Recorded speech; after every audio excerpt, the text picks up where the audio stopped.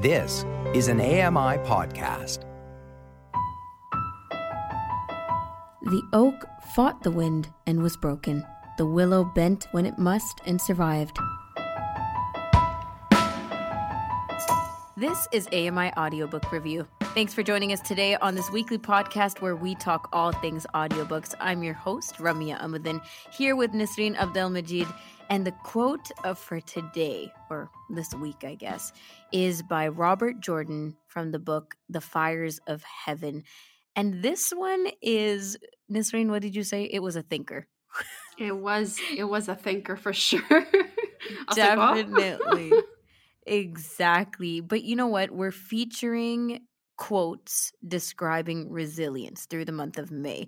And this one definitely, when I found it, and it was a quick find, or at least a quick choice for me, I thought, if this is a thing, I would be picking books based on quotes. I absolutely loved it. Anywhere there's poetry, anywhere there's conceptualization based on your own perception, you know, how you hear this quote is what it means to you, right? That's really the bulk of it.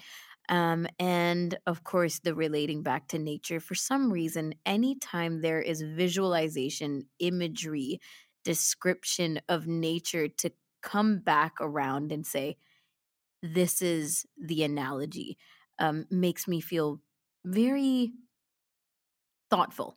It really is the word. It pushes that thoughtfulness onto you in a not so aggressive way. And I love that. So that's the quote for today. Now let's move to the CELA homepage where we like to take a glance. CELAlibrary.ca. Tons and tons and tons of books in this catalog at CELA, the Center for Equitable Library Access. But we like to check out the three featured titles at the very top on the homepage. Sea of Tranquility by Emily St. John Mendel is the first one. This is a general fiction title, and we talked a bit about it last week. We actually hit pause or play on that one. Today, we're talking about Her Hidden Genius by Marie Benedict. This is a historical fiction. And the third one for featured books is Sorry, Not Sorry. And that's sorry spelled S-A-R-I. This is by Sonia Singh, and it's a romance. Going to be probably talking about that one in the next episode. Let's get to some audiobook announcements, Nisreen. This one is super cool. It's kind of an anticipated announcement, or for an anticipated title, I should say, but it is one that you may want to keep an ear out for.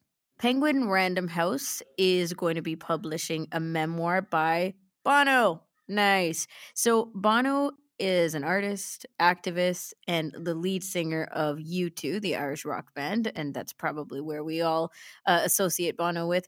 And he's written a memoir. It's called Surrender, and it's going to be published by Penguin Random House, as I said. November 1st is the release date of this year, so it's a ways to come, a couple months for sure. But it's going to be published in hardcover, ebook, and audio, with the audiobook narrated by Bono himself. So yay for audiobook listeners. The book, as we know and as we've come to hear with a lot of these projects, everything, all these different formats are going to be released all at the same time, simultaneously, 15 territories around the world. So, Nisreen, I just want to get your take on this. Is this something that you're kind of looking forward to, or at least your ears perk up a little bit when hearing that Bono is finally putting down the pen for his own autobiography? Yeah, I think it's about time that we hear the story, and I love the title. First of all, it did perk up my ears just a little bit. But yeah, that's something I would be interested in for sure. I like the biographies. I don't mind them. I don't obsess over them. I don't wait for them to come, but I am interested in how their story began, how their career evolved, what it's all about, each song. You know what I mean? It does make up a good story, and especially when you have that much experience like Bono, it's something that people want to hear and to read. Absolutely. And the hidden stories within the stories that we already want to hear, right? Like, we want to hear about U2. We want to hear about the career and his take on that and the challenges around all of this stuff that we probably already know a little bit about or are fans of, but how about the stories underneath that, right? The experiences that we probably don't know about through all these other recollections. I'm thinking of Diana. Princess Diana had her story written sort of like through her and in collaboration with another writer. And when I flipped through, not gonna lie, I didn't read fully, but when I flipped through that conversation that she was having with us, it was very, very different from what you hear from the media, what you hear from tabloids, what you've experienced yourself when she was going through the struggles. If you were a huge fan of Princess Diana, and she was so loved around the world, but to finally have something out that was through her own words, through her own reality, it does give that much depth to the stories, even if you've already known so much about her. Well, this is something that I guess might be trending right now, but do you also have anything else that's trending in the audiobook world? Well, actually, I wanted to open up what audiobooks.com tweeted out, and they tweeted out this week's hottest new releases. And I'm here to list just a few for you, just to give you an idea, because we did switch from last week's very mysterious, very dark, heavy books to lighter books for this week. So starting off with The Summer Place by Jennifer Weiner, Bad Actors by Mick Herron, The Last White Rose, a novel of Elizabeth of York by Alison Ware, The Lioness by Chris Bojalian. The last one I'll mention is Don't Trust Your Gut by Seth Stevens, David Owitz, because this is an interesting one, Remia. I'll read you a short summary of it, and I mean very short. Big decisions are hard. We consult family and friends, make sense of confusing expert advice online. Maybe we read a self-help book to guide us. In the end, we usually just do what feels right, pursuing high-stakes self-improvement such as who we marry, how to date, where to live, what makes us happy, based solely on what our gut instinct tells us. But what if our gut is wrong? Biased, unpredictable, and misinformed. Our gut, it turns out, is not all that reliable, and data can prove this. And that's what the economist, former Google data scientist, and New York Times bestselling author Seth Stevens, David Owitz reveals in this book. So just how wrong we really are when it comes to improving our own lives. So that did perk up my ears, Remia, when I read this. So that's something that, I want to get into these books, and I've told you this before. I want a book to really change my life, and I don't know if you've experienced that yet, Remia. Have you ever read or listened to a book that changed your perspective, changed your life? Changed your life. That's a real heavy concept to sit with, right? You really have to think about that before answering and be able to reflect maybe. But I would say that there are words and stories that I've read that have really impacted me. Definitely made me feel like I've shifted perspectives. But I can't particularly think of something right now to give you as an example, but maybe we can bring this up in the next episode, because absolutely I've read things and read books and words of others that have shifted my own perspectives.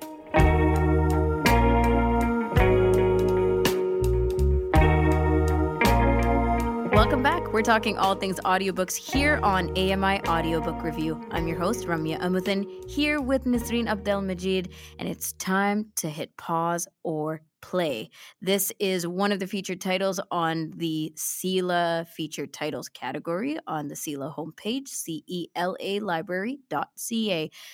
Her Hidden Genius by Marie Benedict. This is a historical fiction. Let's get into the synopsis. She changed the world with her discovery. 3 men took the credit. Rosalind Franklin has always been an outsider, brilliant but different. Whether working at the laboratory she adored in Paris or toiling at a university in London, she feels closest to the science, those unchanging laws of physics and chemistry that guide her experiments. When she's assigned to work on DNA, she believes she can unearth secrets. Rosalind knows if she just takes one more X-ray picture, one more of the 1,000 she's already taken, she can unlock the building blocks of life. Never again will she have to listen to her colleagues complain about her, especially Maurice Wilkins, who'd rather conspire about genetics with James Watkins and Francis Crick than work alongside her. Then it finally happens. The double helix structure of DNA reveals itself to her with perfect clarity. But what unfolds next, Rosalind could have never predicted. So, we're going to stop there for the synopsis and go around the table for everybody's takes. Pause or play. Nazreen, over to you. I'm going to hit pause for this one. It's a historical fiction. You know how I feel about that. Okay, I was going to say no follow-up at all. She's just going to pause and that's just it. That's okay. Pretty much it. Okay, historical fiction. Yeah, maybe can't really put it together how this could be historical. Yeah. Okay, I see what you're saying. Over to you, Sarah. Pause or play.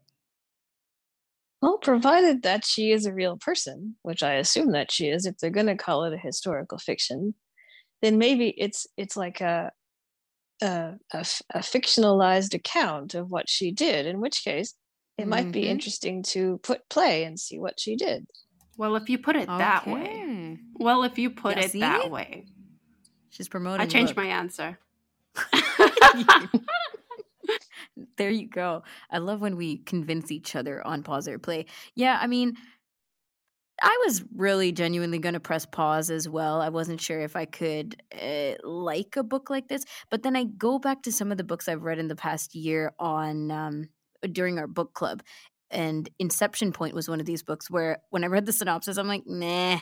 But we read it and I really, really loved it. And that was also science. It was also discovery of new things and in places that are remote, you know, where science is really, really juicy in those areas, like when we're talking Antarctica, like we did a couple of weeks ago. So I think I might press play on this one too. So this is Her Hidden Genius. We heard our takes on it. This is by Marie Benedict, and it's also on the CELA homepage. Also by Marie Benedict, if you're curious about the author, is Lady Clementine, The Mystery of Mrs. Christie, which did really well on the New York Times list. Now, we are hearing from an avid audiobook listener. We're opening up the space to review, discuss, recommend, browse, and conceptualize, and of course, reminisce on audiobooks and experiences of our own with them. We're welcoming in Sarah Hillis, and you might know her as the host of Radio Mushroom FM. I'm going to do that again. You might know her voice on Mushroom FM as one of the hosts. And of course, she's a wonderful multi-instrument musician. We know this through Kelly and Company and through the several Christmas parties that she's been around at playing music. Sarah, thank you for coming on AMI Audiobook Review. Hey, it's good to be here.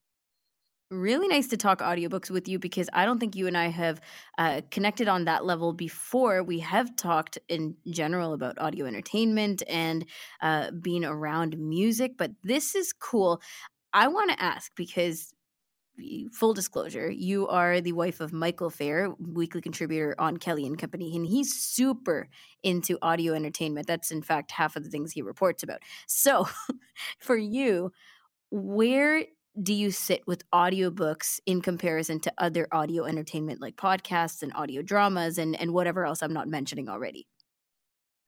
I think they're just all in the mix. I think that I like my audio, and if I can read a really well recorded and well narrated and well written audiobook, then I'm just as happy to do that as to listen to a well produced audio drama, well produced podcast, or old time radio. Like I love the old time radio and stuff like that. So yeah. Okay, great. Yeah, see, that's also in the mix. How about that point of well recorded? So when you say old time radio, I immediately think of bad audio quality, or I should say, former audio quality compared to some of the clean audio that we get now. What makes that distinction for you when you say good audio? Well, to be honest, there's some old time radio. A lot of it was on vinyl and stuff, so they have what they have, right? But some of it is really innovative for the time, the way they make their sound effects. And I love hearing about the old fashioned way of making a thunderstorm or people walking in snow or something like that. I really love audio design, and it all started back in the 30s and 40s with this old time audio drama that they would do. So you'd have like a big sheet of metal and you'd sort of womp it around to make a thunder sound, or like Wow. microphone technique, like all that kind of stuff. Where do we put the mic? How do we make it? They're working with like mono, they're working with a couple different microphones, and they're in a little tiny studio, and they're trying to give you the impression of being out on a heath somewhere or in a forest. And that's why I like it so much, because even though to us it seems like it's inferior, it's actually really quite innovative in many ways. And it's interesting that you bring this up, because when we talk audiobooks, most of the time, I'm gonna obviously put that in parentheses, we're talking about the content, right? About what's in the book and what we're into and all that kind of stuff.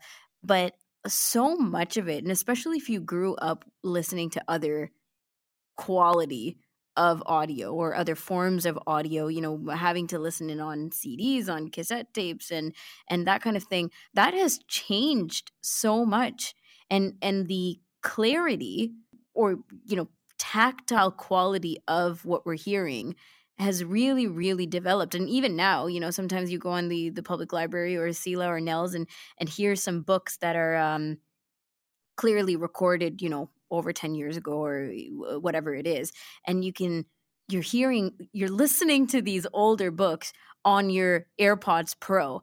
And it's somehow just, it feels so different than listening to something clean produced yesterday.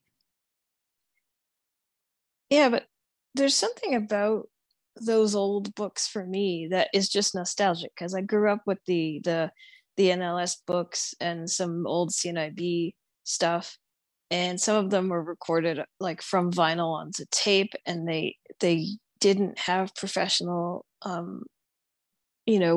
dry studios at the time, so you had the bounce, and it was just somebody recording a book. And still, when I hear those things, it still sounds like I was a kid again. I love hearing it because it makes me think of when I was so young and getting into these books for the first time and stuff. So I mean, I love the new digital techniques. I mean, sometimes it's almost too well done, because sometimes you never hear the person breathe at all.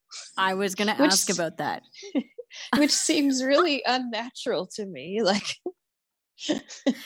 see, and you're talking to an audiophile when you bring up things like this, right? Because absolutely, the crispness of audio, I thoroughly enjoy. I love it. I can actually feel myself engaging more to something that was recorded recently or recorded well versus an older book. And I know you're talking about the nostalgic element because you grew up with that type of audio.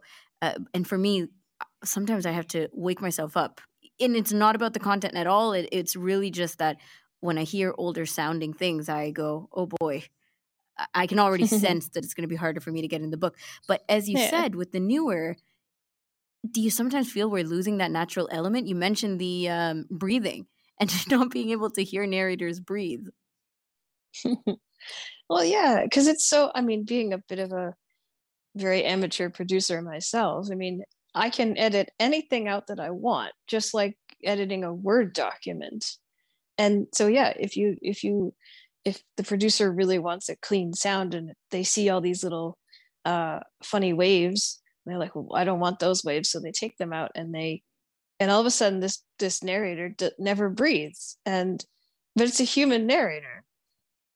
And the other thing I personally am not a fan of is the whole speed changing thing, because somebody recorded that book, and when you change the speed, you take out a lot of the cadence of their voice. I'm getting really geeky here, but because Audible or whatever they have digital ways of changing the speed without changing the pitch, right? The old tape recorders, you had to change the pitch too, and that was really strange.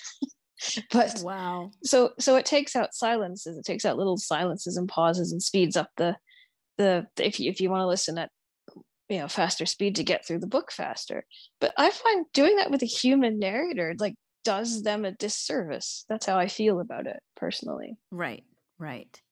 I mean, this is fascinating in and of itself to have this conversation because it's so true. All these little things, and you know what?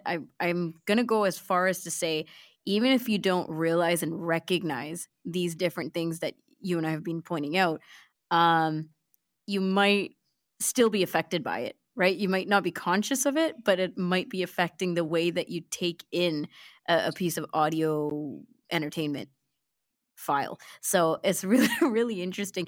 And Sarah, I want to get to a recommendation before we completely run out of time talking to you about this stuff. Yeah. What do you want to recommend to us today? I got a couple. I'll try to be short. One of them is Undersong by Kathleen Winter. It's a Canadian book, but it's about Dorothy Wordsworth in England, William Wordsworth's sister. And yes, it's historical fiction, but it's based on her letters and journals, and it's told from the point of view of her servant and also of the garden that is in their house. And so what they do is they have different narrators for the garden talking and the servant talking. And it's just really cool how they did it. I think it's great. And also it's a nice book too. It's not too long. And also another short book, but kind of creepy, is I'm Thinking of Ending Things by Ian Reid.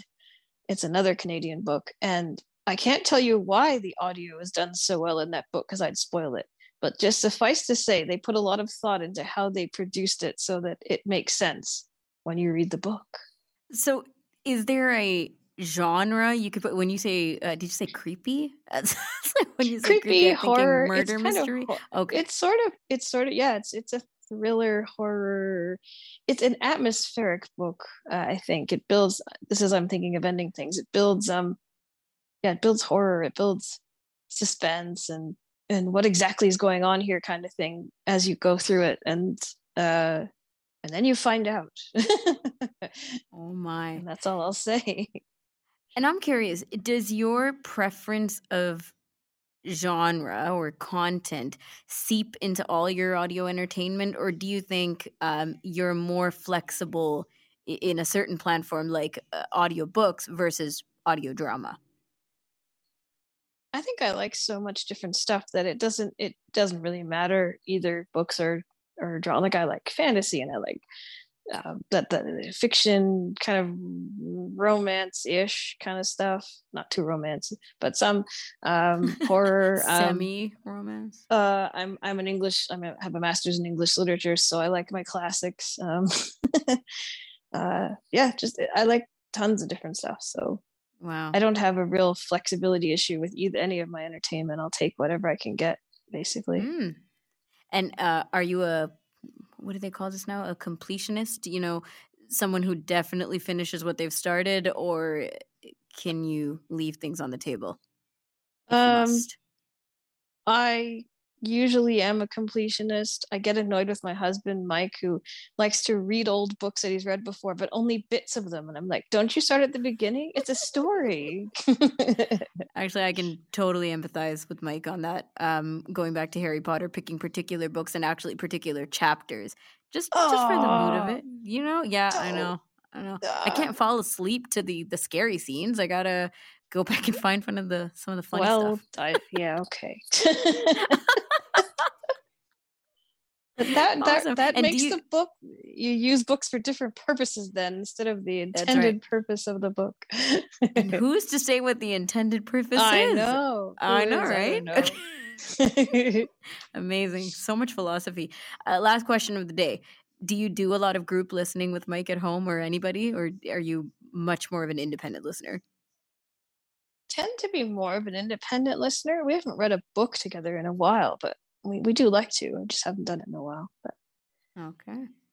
There you go. Sarah, it's so awesome talking to you. Like I said, it's been nice to talk books with you, and it feels like a very, very short time that we did it. So we will have to get you back on here. But thank you so much for spending the time with us. No problem. It was fun. Sarah Hillis, you can hear her on Mushroom FM, if you will, and maybe some of her music in other contexts. That's it for today's episode of AMI Audiobook Review, and we will be back next week, as always, with another episode. Until then, happy audiobook listening.